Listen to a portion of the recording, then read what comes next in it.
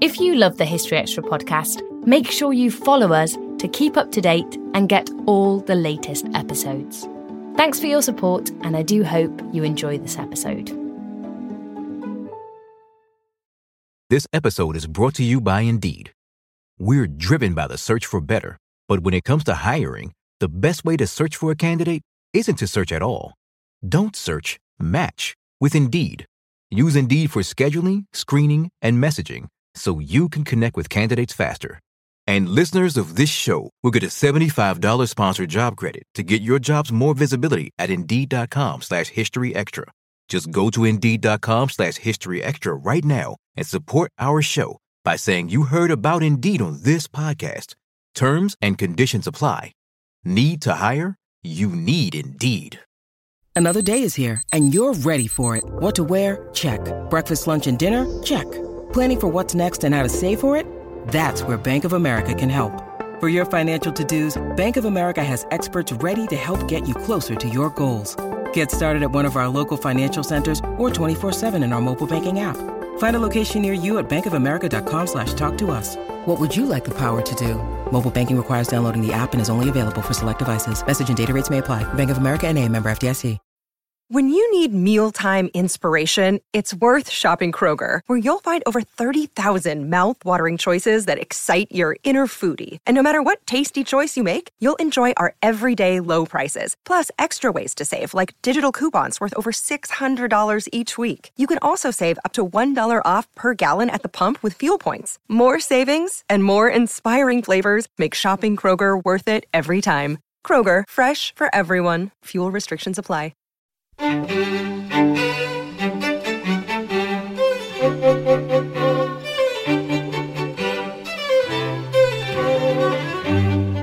Hello and welcome to the History Extra podcast from BBC History Magazine, Britain's best-selling history magazine.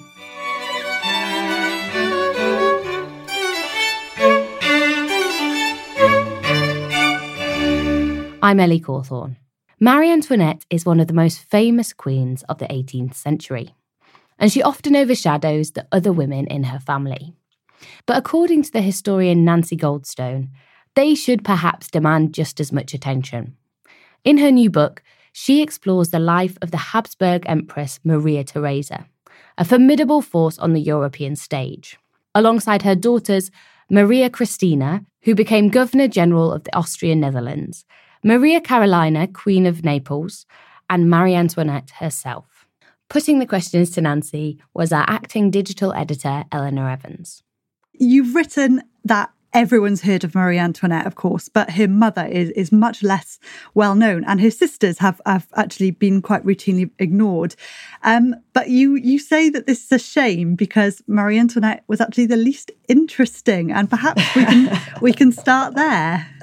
Well, it's not that her life ends up being very interesting, of course, but yes, I think when I started this book, the reason I wrote about her sisters as well as her mother was because I have been doing this long enough now. I've been coming up through the centuries, and I understand that if you write, that's why when I did Catherine de' Medici and Marguerite de Valois, if you can carry through to the next generation, you really understand how everything plays out and why. And so I am embarrassed to admit that I didn't really even think about Marie Antoinette having sisters because she's such a huge person, such a huge personality. She takes all the oxygen out of the room. And but her sisters were actually amazing.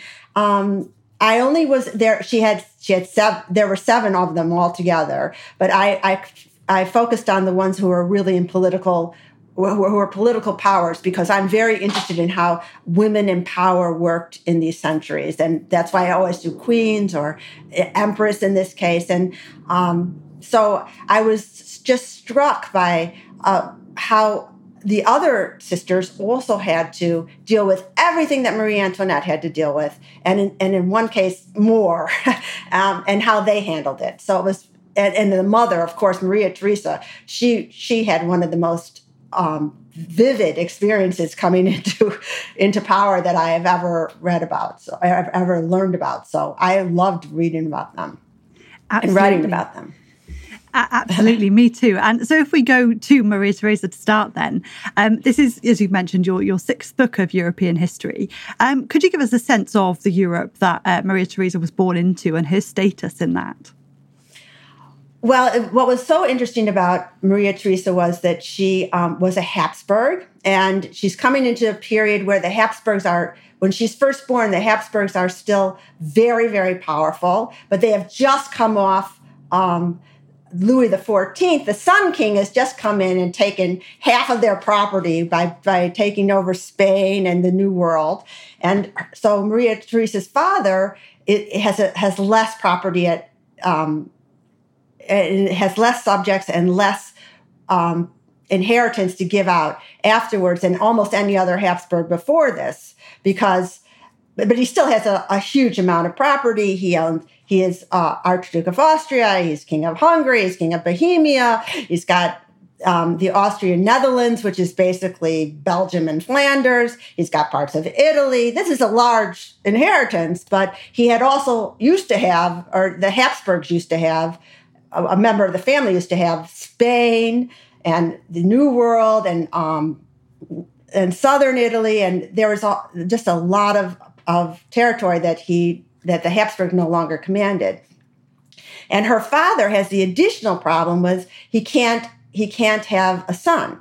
He keeps trying and all he's got are these two daughters, which is a catastrophe in their minds, of course.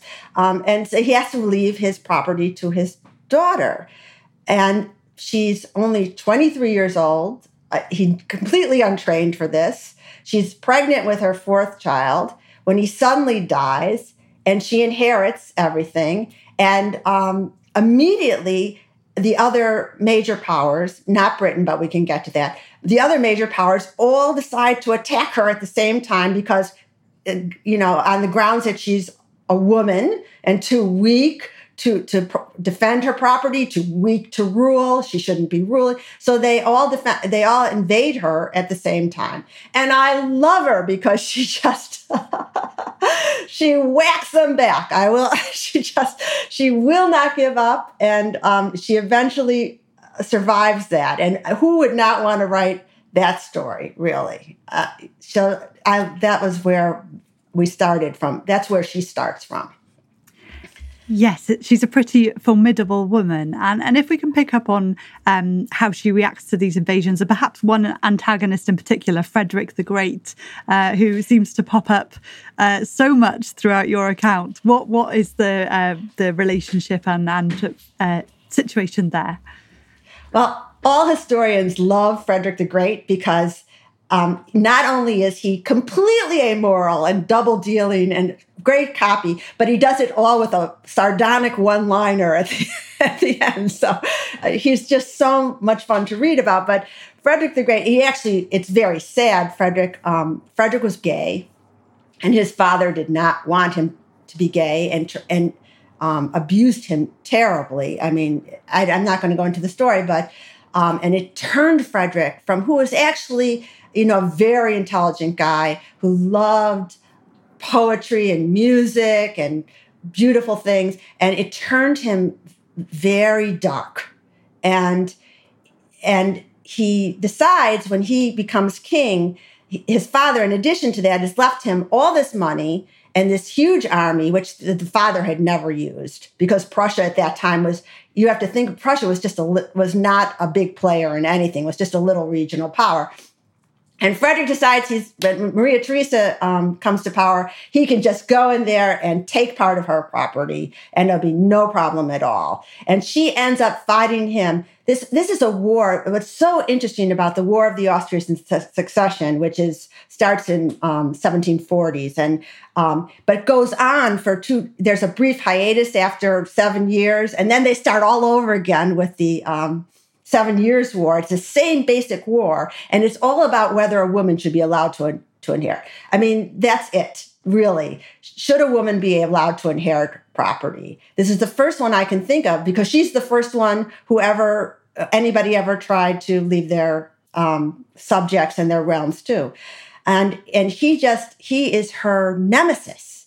And she comes at it she just wants to defend herself. She doesn't want other people's property. She wants to defend her property, and she wants to be able to have a chance to bring improvements to her subjects. Whereas Frederick is very opportunistic, and he just wants to get as much property as he can.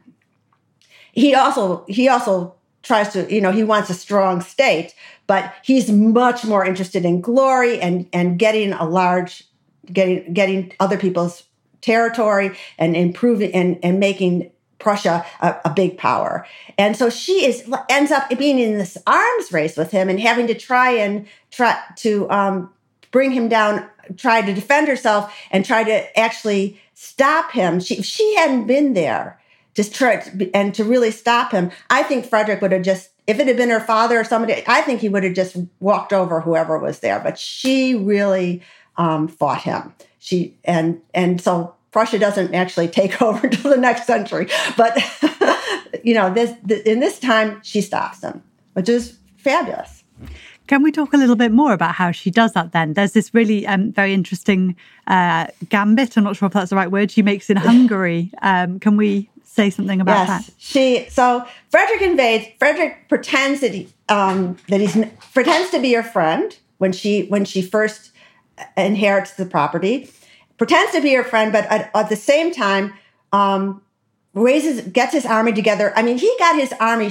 I think she inherited it in November, and within 8 days, he had his plan together. He had his general picked. He had his army coming together, and within 2 weeks after that, he's just marched into Silesia, which was her property, and at the same time, and she gives battle to him there, and he wins that battle, although he was not there because Frederick came with his troops. This was going to be his first big battle, and he's very excited. He starts the charge. The Austrian cavalry, which is very practiced, charges against him, and he gets scared and runs away. He gets on his horse and he just leaves his army and flees and ends up in a mill somewhere, miles away. And his general is actually the one who continues the battle and wins the battle, so that they said when Frederick they had to go find Frederick and tell him that he had won the battle. And they said he returned all covered in fame and flour from the mill. But because he won that battle, when you won a battle in the 18th century, all of a sudden you got a lot of allies.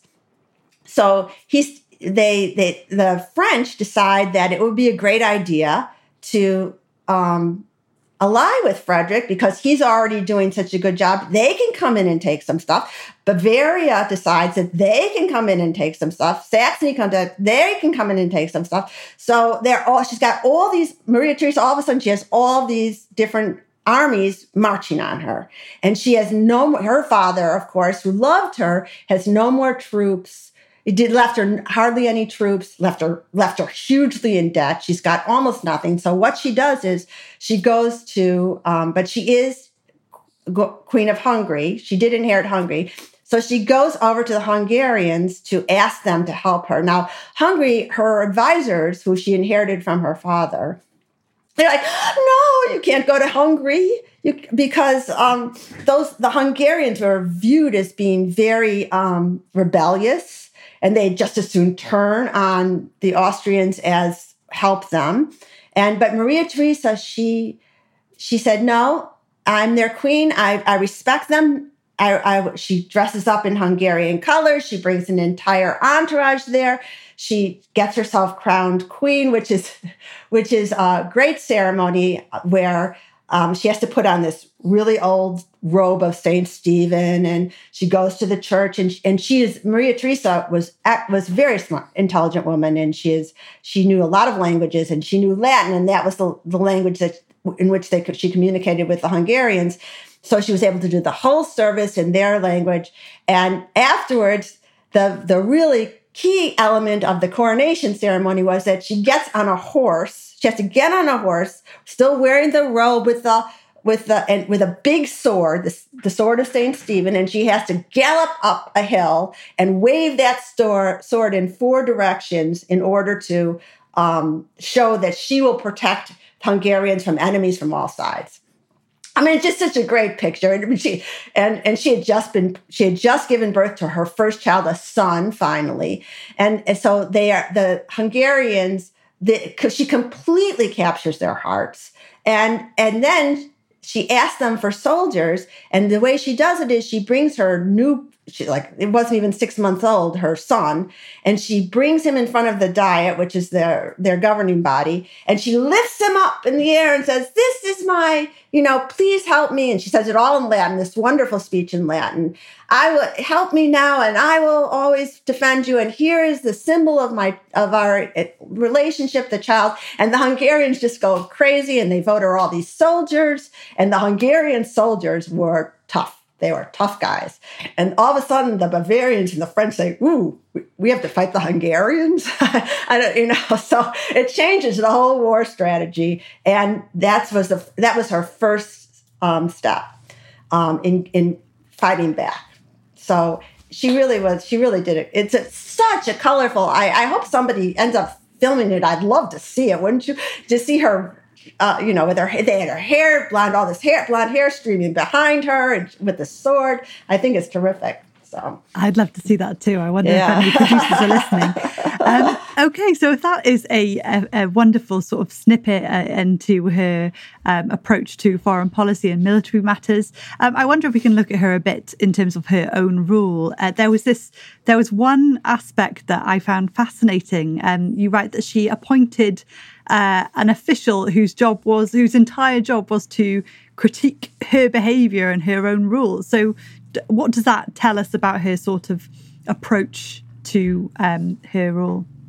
I thought that was the most impressive thing about her, because you see because what she did was she knew that her father had made just a series of terrible decisions, and she had watched him lose one fight after another and get into all kinds of crazy schemes that he should never. And she recognized that it was because his counsel just let him do. They just let him do whatever he wanted to, and they just wanted to keep their own positions. They never confronted him. They just encouraged him to do whatever he wanted to do. And she said, "That's just not the way to do it. I need someone to tell me when I'm making a mistake, and I would need someone to show me when my behavior goes wrong."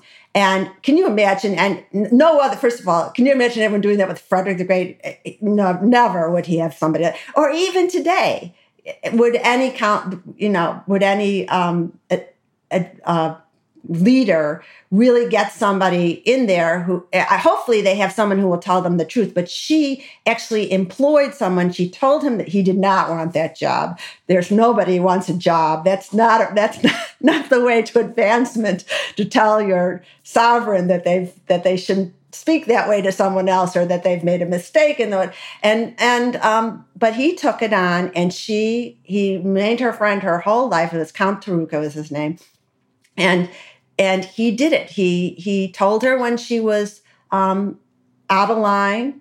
He told her when she wasn't making decisions properly, when she was making decisions too passionately. He told her, take a breath, stop, think about it, then approach it. I mean, it was just, I thought that was such a wonderful comment on her behavior, on who she was. She really, really wanted to do a great job. Maria Theresa read every paper that passed her desk. She chaired her own council meetings. She made every policy decision. She agonized over it. I mean, the job eventually engulfed her.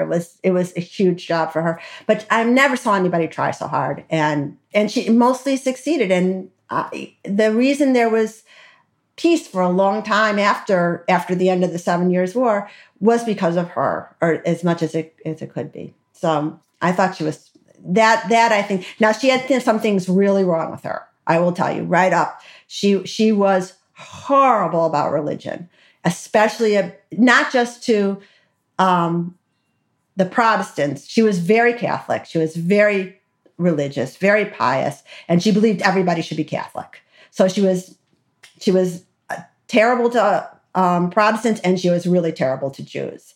She wanted to kick all the Jews out. She was horribly anti-Semitic. And when they wouldn't let her kick out, when her advisors talked to her calmly, when Taruka and all these people said, no, she made them pay extra fines. No Protestant or no Jew could hold positions in government. Now, it was kind of the reverse of what you had in England at the time, actually, because you had to be Church of England at that time to hold a position in government. But that was a really black mark against her. And she couldn't get over that. And that was a product of her education, but it didn't matter. She should have been able to. I'm not saying she should have been able to, but that was something that she could not stop. And it was a time when tolerance was just coming into being. It was the Enlightenment. They were just starting. Her son was very tolerant after he took over, but she just couldn't do it. And so you have to, whenever you consider Maria Theresa, no matter how, and I do think she was just such a strong and a good leader, this is a huge black mark on her. Another interesting factor, not a flaw per se, but perhaps linked into that theme of tolerance, her celibacy commission, where did that come from? Maybe we can talk about her husband and her relationship. Right.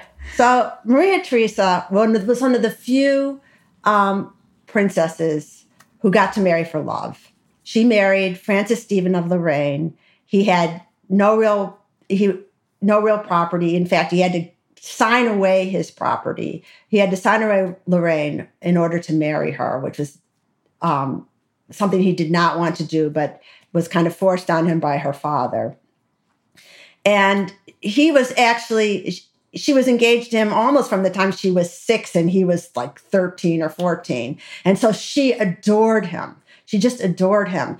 And for a long time he loved her, and he was so supportive during the early years of the marriage. But Maria Theresa ended up having 16 children in 20 years. And that's going to take a toll on, and also she's working all the time.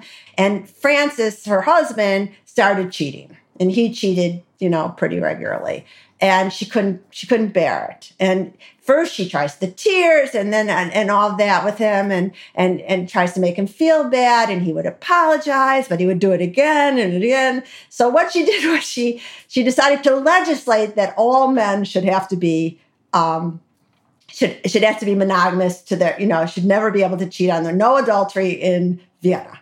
So she does this kind of chastity commission where she sends out what will eventually evolve into the secret police to go, and if you were a single woman walking the streets, even if you weren't, a prostitute, they bundled you out of town. She would invade people's parties, their homes while they were having dinner parties to make sure that there was no fooling around going there. Any soldier that went to a brothel that she caught him lost his commission. It was just ridiculous. It didn't last for very long.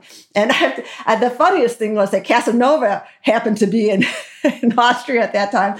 And boy, did he get out of town fast. That was not his idea of a good time. So, but she only did it for a little while, but this is where she was at.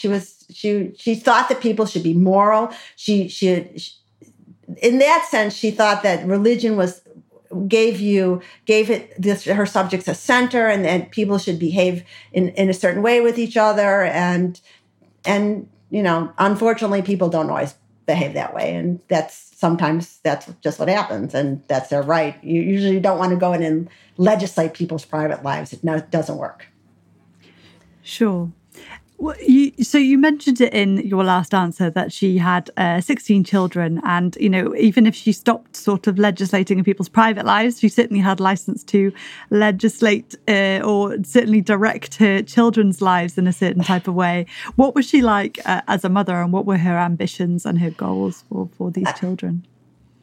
I have to admit that Maria Theresa was not a great mother because she played favorites. She really. First of all, her eldest son, because there had been no son in the family for so long, because her father never was able to sire a son. By the time she had her son with Joseph was her fourth child. So she had already had 3 girls, and she was just so grateful to have Joseph, who is her eldest son. She, considered him a gift from God, and she raised him as a gift from God. He believed actually he was kind of a gift from God, and he did not turn out well. He was very arrogant. He had no real sympathy for other people. He was a kind of an obnoxious guy all the way through.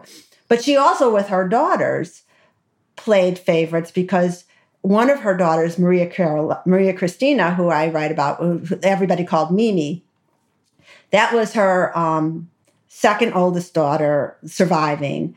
Marianne was the eldest, and Marianne was kind of sickly and never got married, had to go into the nunnery. But Maria Christina was talented, an artist, beautiful, graceful, charming. She was a joy to her mother, and her mother leaned on her almost more, not as a daughter, but as a friend.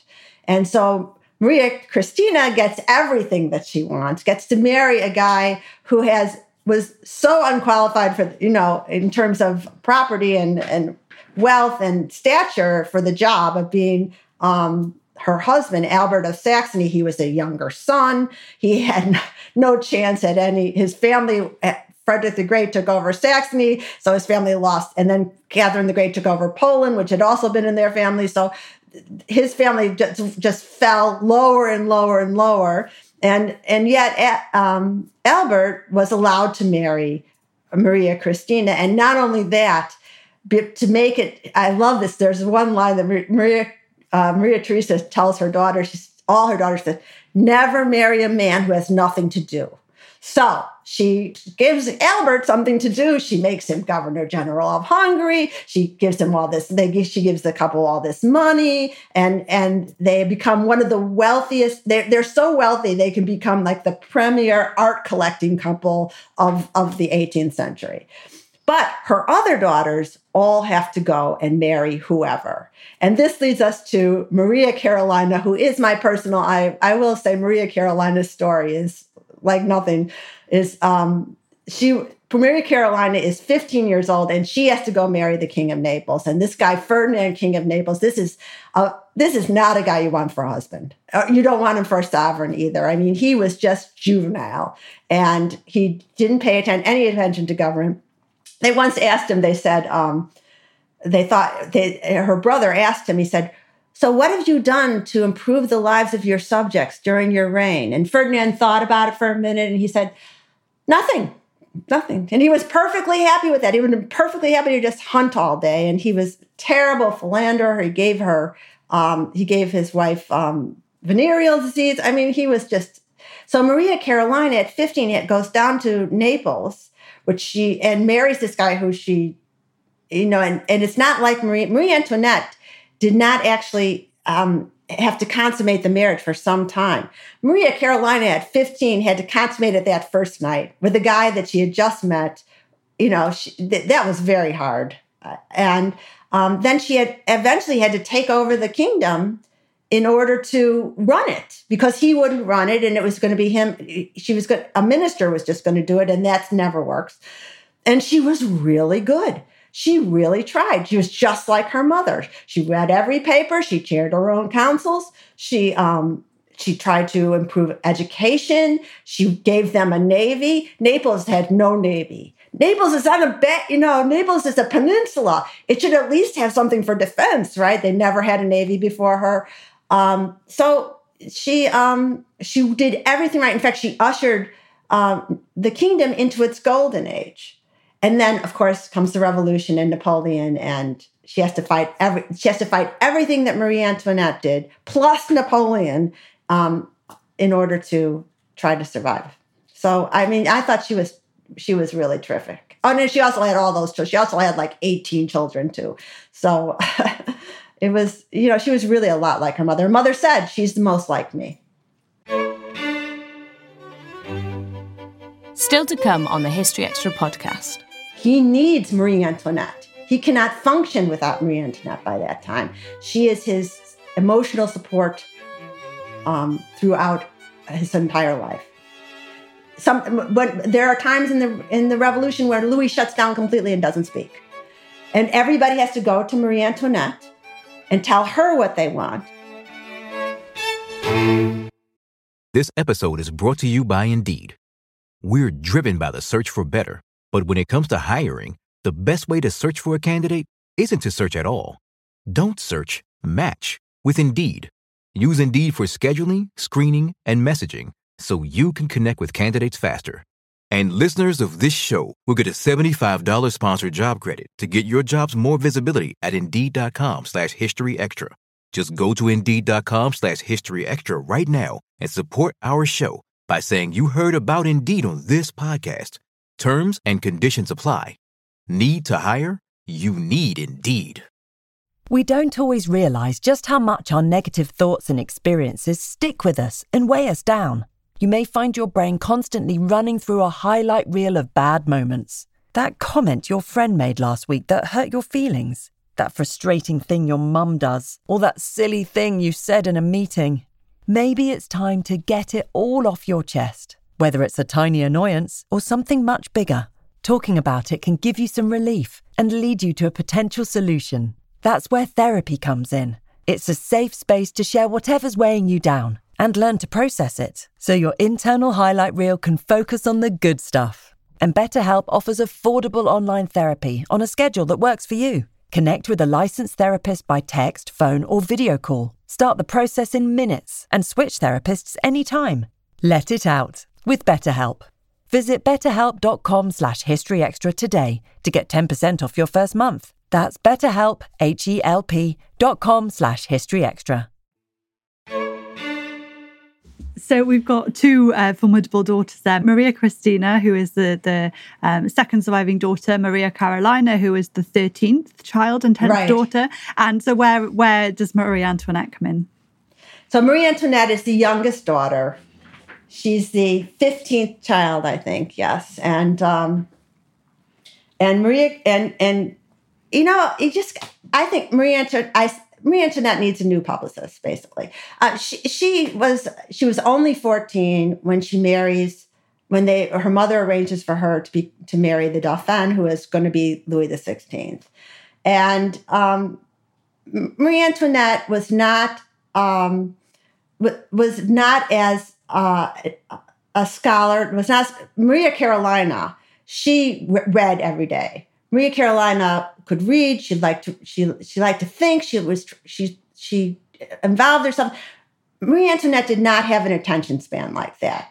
Personally, and I didn't put this in the book, but she might have been dyslexic. She really had trouble reading. There's something going on there because she wasn't stupid in any way, but her father wasn't a scholar. Francis, her mother's husband, that guy wasn't a scholar. They were social people, and she was beautiful and charming. So when she's 14, she's engaged to be married, and they send a French tutor to try and teach her. And you can just watch that man in his reports back go more desperate and desperate and desperate. Because what she's good at, she'll learn the curtsies. She learns how she's, it was hard, all the protocol.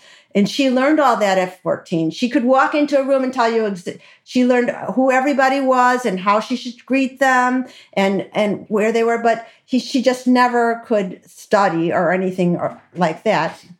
And they send her off to France at 14. She's never been out of Vienna. She couldn't hardly speak French until they gave her a lessons right before she got married, which she did learn. She spoke French then, but she goes to Versailles and she is married to Louis XVI. And the thing about Louis XVI, and I know that this is hard to understand, but Louis XVI very strongly believe had autism spectrum disorder. This is a guy who you can read all the records. You read all the records of observations of his behavior. He never looked anyone in the eye. He didn't speak at all when he was younger. He shunned. He didn't play with the other children. In fact, he would go up on the roof and chase cats. Later, he would go on the roof and shoot cats. He had to have a very strict routine. Physically, there was something that he had all these physical mannerisms, and he just perceived. You can see that this is a man who perceived the world differently. He was very smart. He was highly intelligent, Louis XVI.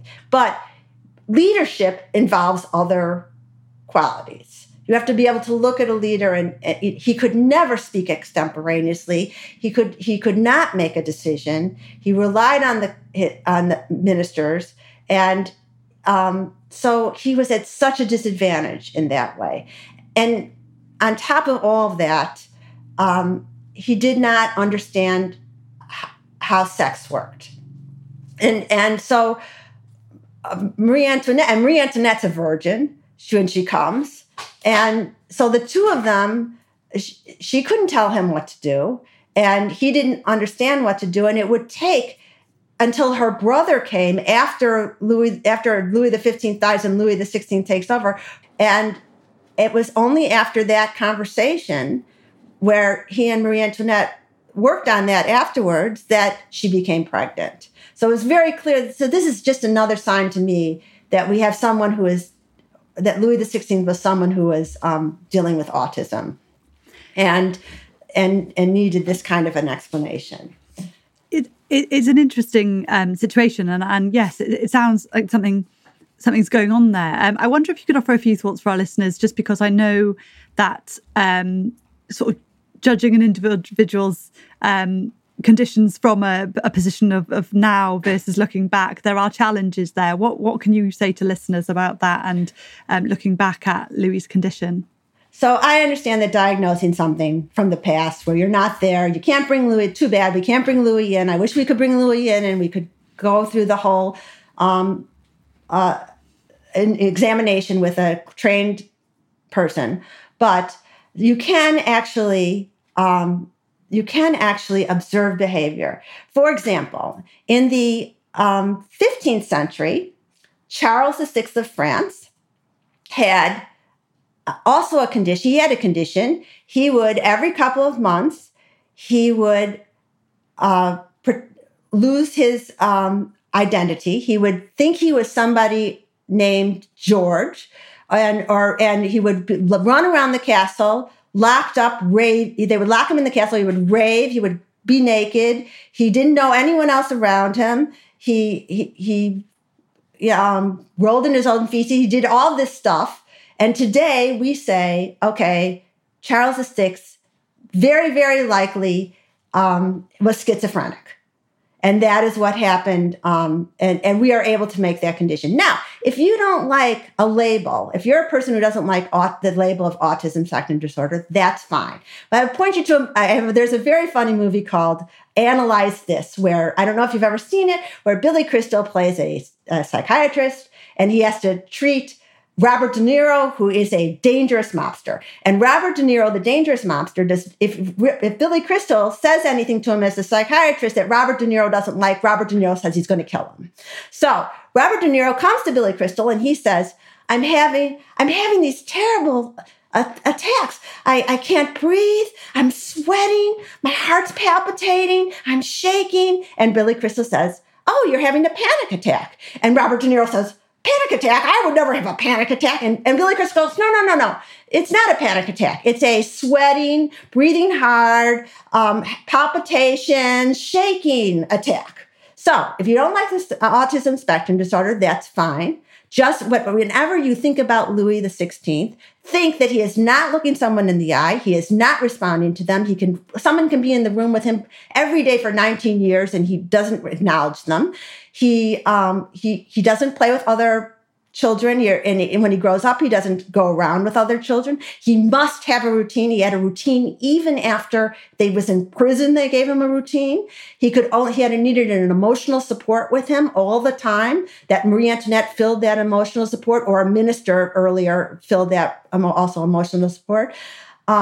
He made weird facial tics. He couldn't address a crowd. He could sit for hours while a crowd screamed and didn't say a word. These are things that this is the behavior. And then he did not know how to consummate a marriage. He did not know how to have a child. So these are all things that are part of that, of the equation of Louis XVI. And the really thing that struck me was before she is queen, while she is still Dauphine, Marie Antoinette goes to Paris. This is a pivotal moment when her entrance in Paris. She goes with Louis, and the crowds go wild for her because they're the future of the monarchy. And there's this huge crowd there, and she's writing to her mother about it. And she says, "Oh, you would not believe. Thank you so much for making me future queen of France. This is wonderful. We had this huge crowd, and the Dauphin behaved so well. The Dauphin behaved very well."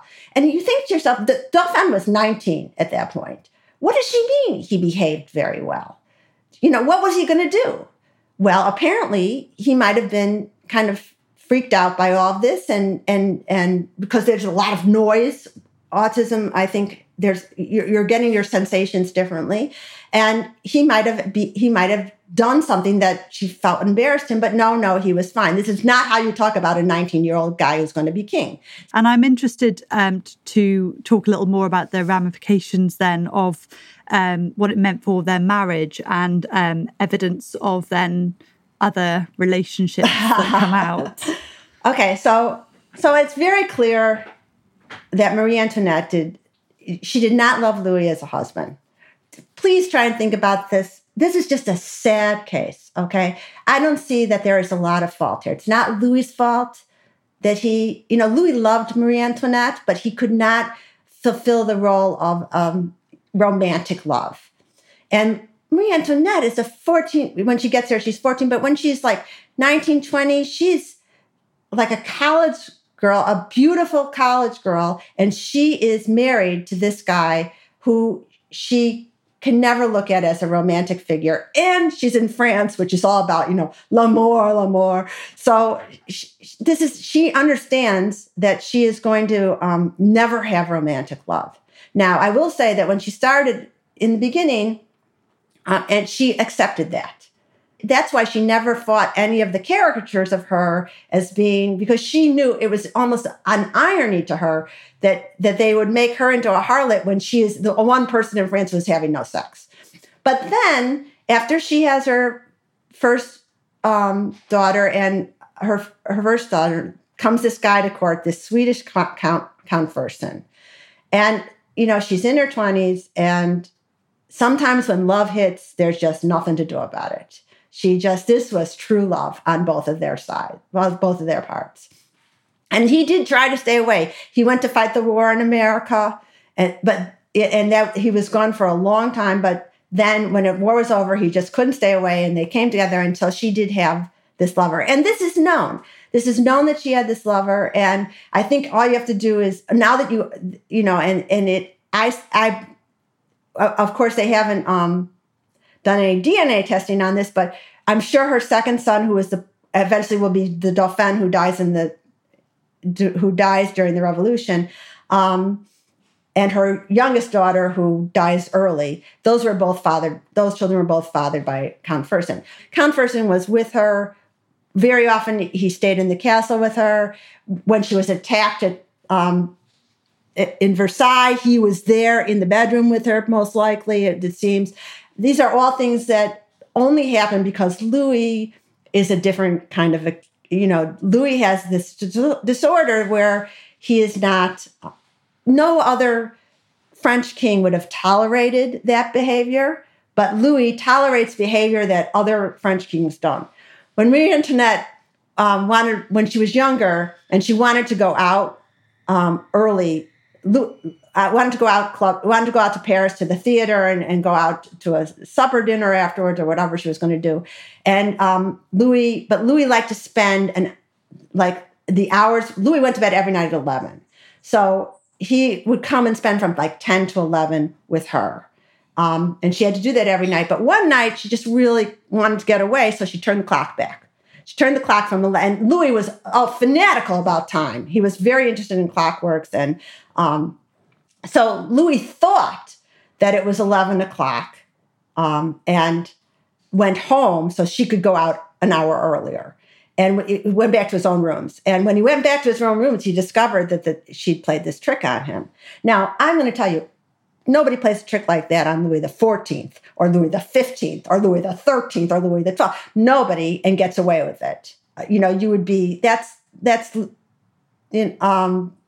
not treason, but least majesty. You're going to be exiled or something's going to happen to you. Nothing happens. So because he needs Marie Antoinette. He cannot function without Marie Antoinette by that time. She is his emotional support throughout his entire life.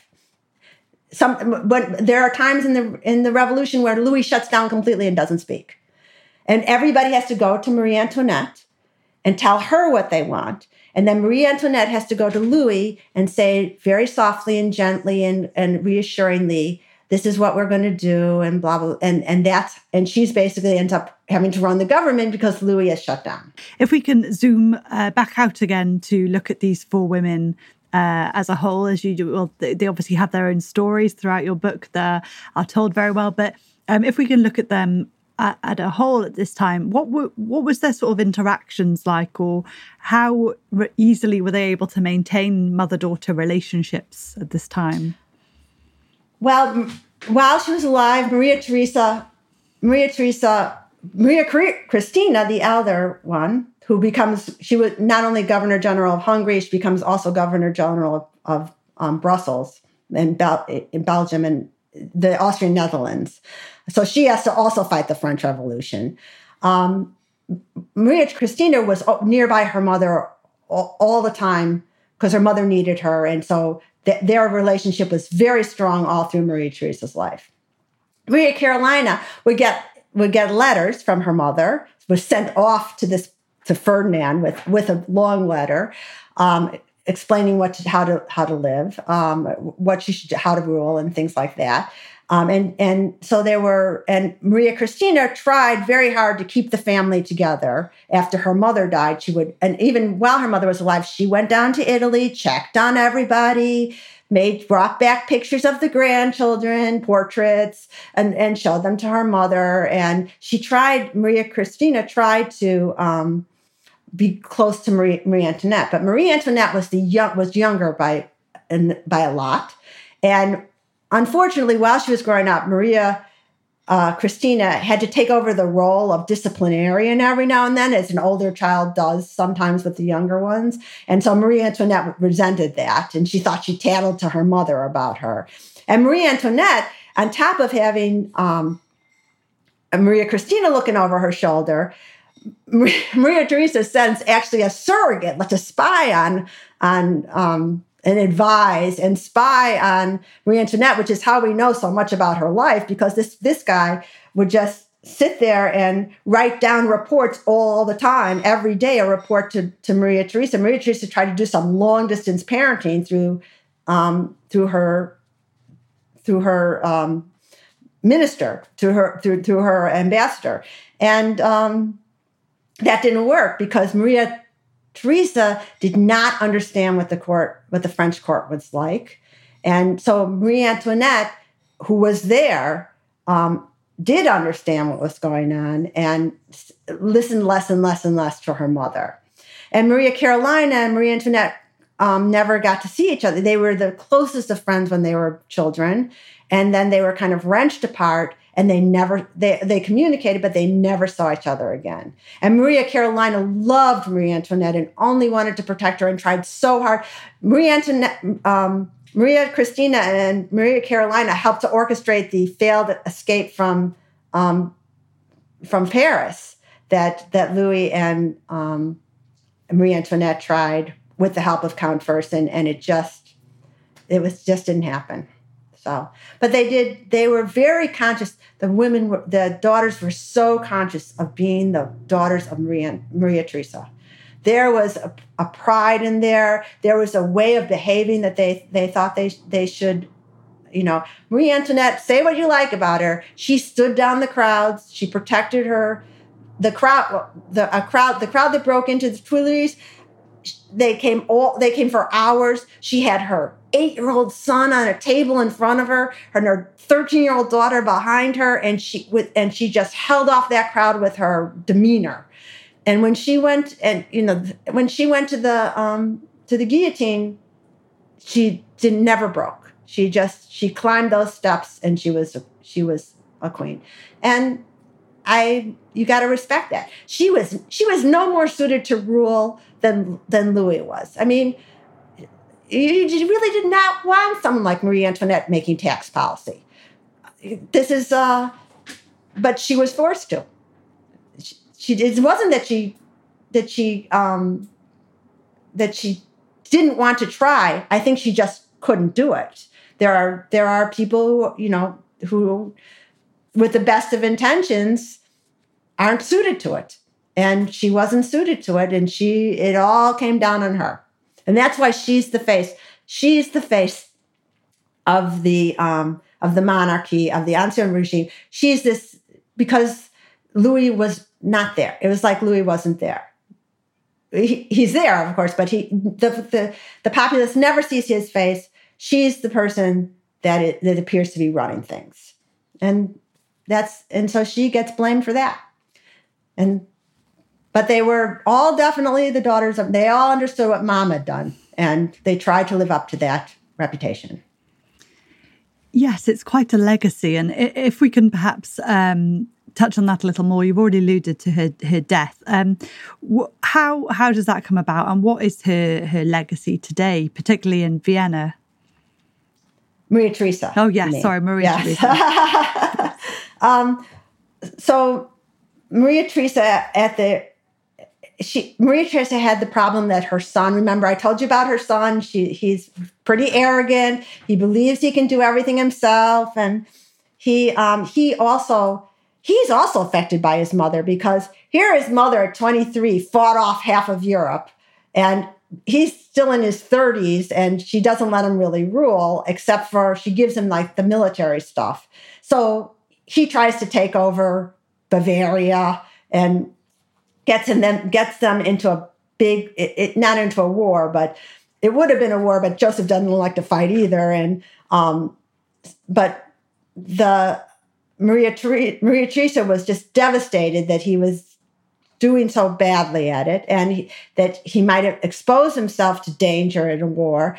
And it really took a lot out of her. Her husband had already died. She wore black she was ready to die. So when she does, it's right after this war, and they had to raise taxes and for Joseph's war, and they kind of blamed Maria Theresa Vienna. But very soon after Joseph ascended to the throne on his own, they realized what a gem they had in Maria Theresa. And today in Vienna, there's a huge statue of her. And when the tour groups come, she is remembered, it's all about her. And that's right.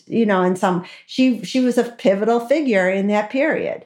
And I do believe that she held off the, Frederick the Great, who knows where he would have gone if she hadn't been there and so dedicated to stopping him. And that whole opportunistic way of dealing with foreign relations. Frederick couldn't care less about treaties, gave his word, broke it again. And he just was completely amoral. And the result was they were always fighting. They said Prussia was an army with a kingdom rather than a kingdom with an army. And she really tried to stop that so that she could focus on the domestic, so she could improve her subjects' lives, improve healthcare, improve education, all that stuff. And she was trying to free the serfs when she died. So in all those ways, she was a really excellent ruler. Well, she's certainly a fascinating character. And I feel, though that's a good point to end on, I also feel slightly sad that we barely scratched the surface of Maria Christina Mimi's story, or Maria Carolina, actually. But Before we round up, is there sort of anything else you'd like to mention to our listeners before we mention the book again? Yes, I would like to say one thing. So Marie Antoinette, everybody said, it is true. She wasn't a good queen. She did a lot of things wrong, and she gets all the blame. Maria Carolina, she did everything right. And today she is reviled, okay, in Italy.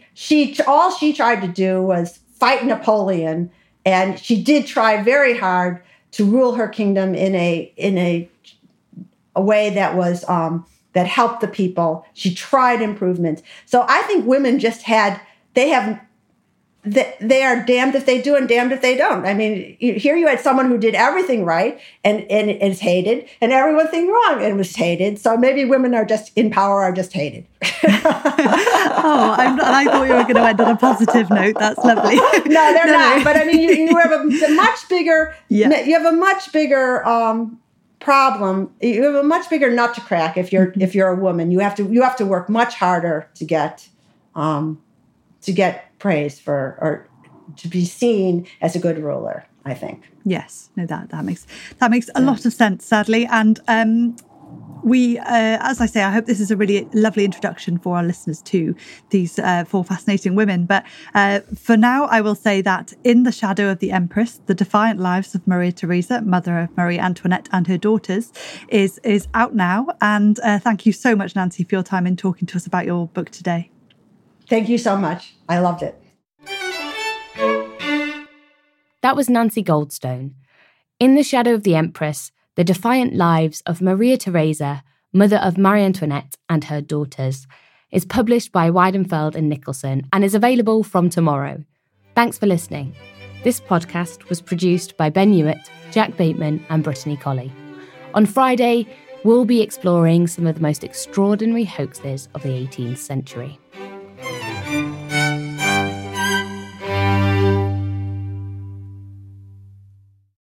A collision between a Chinese jet and an American spy plane. He came and rammed into our left wing. With relations increasingly strained, what are the chances of things spinning out of control? The Western world was asleep.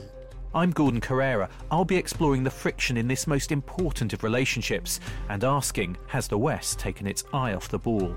You cannot ignore China. From BBC Radio 4, this is Shadow War, China and the West. Listen wherever you get your podcasts.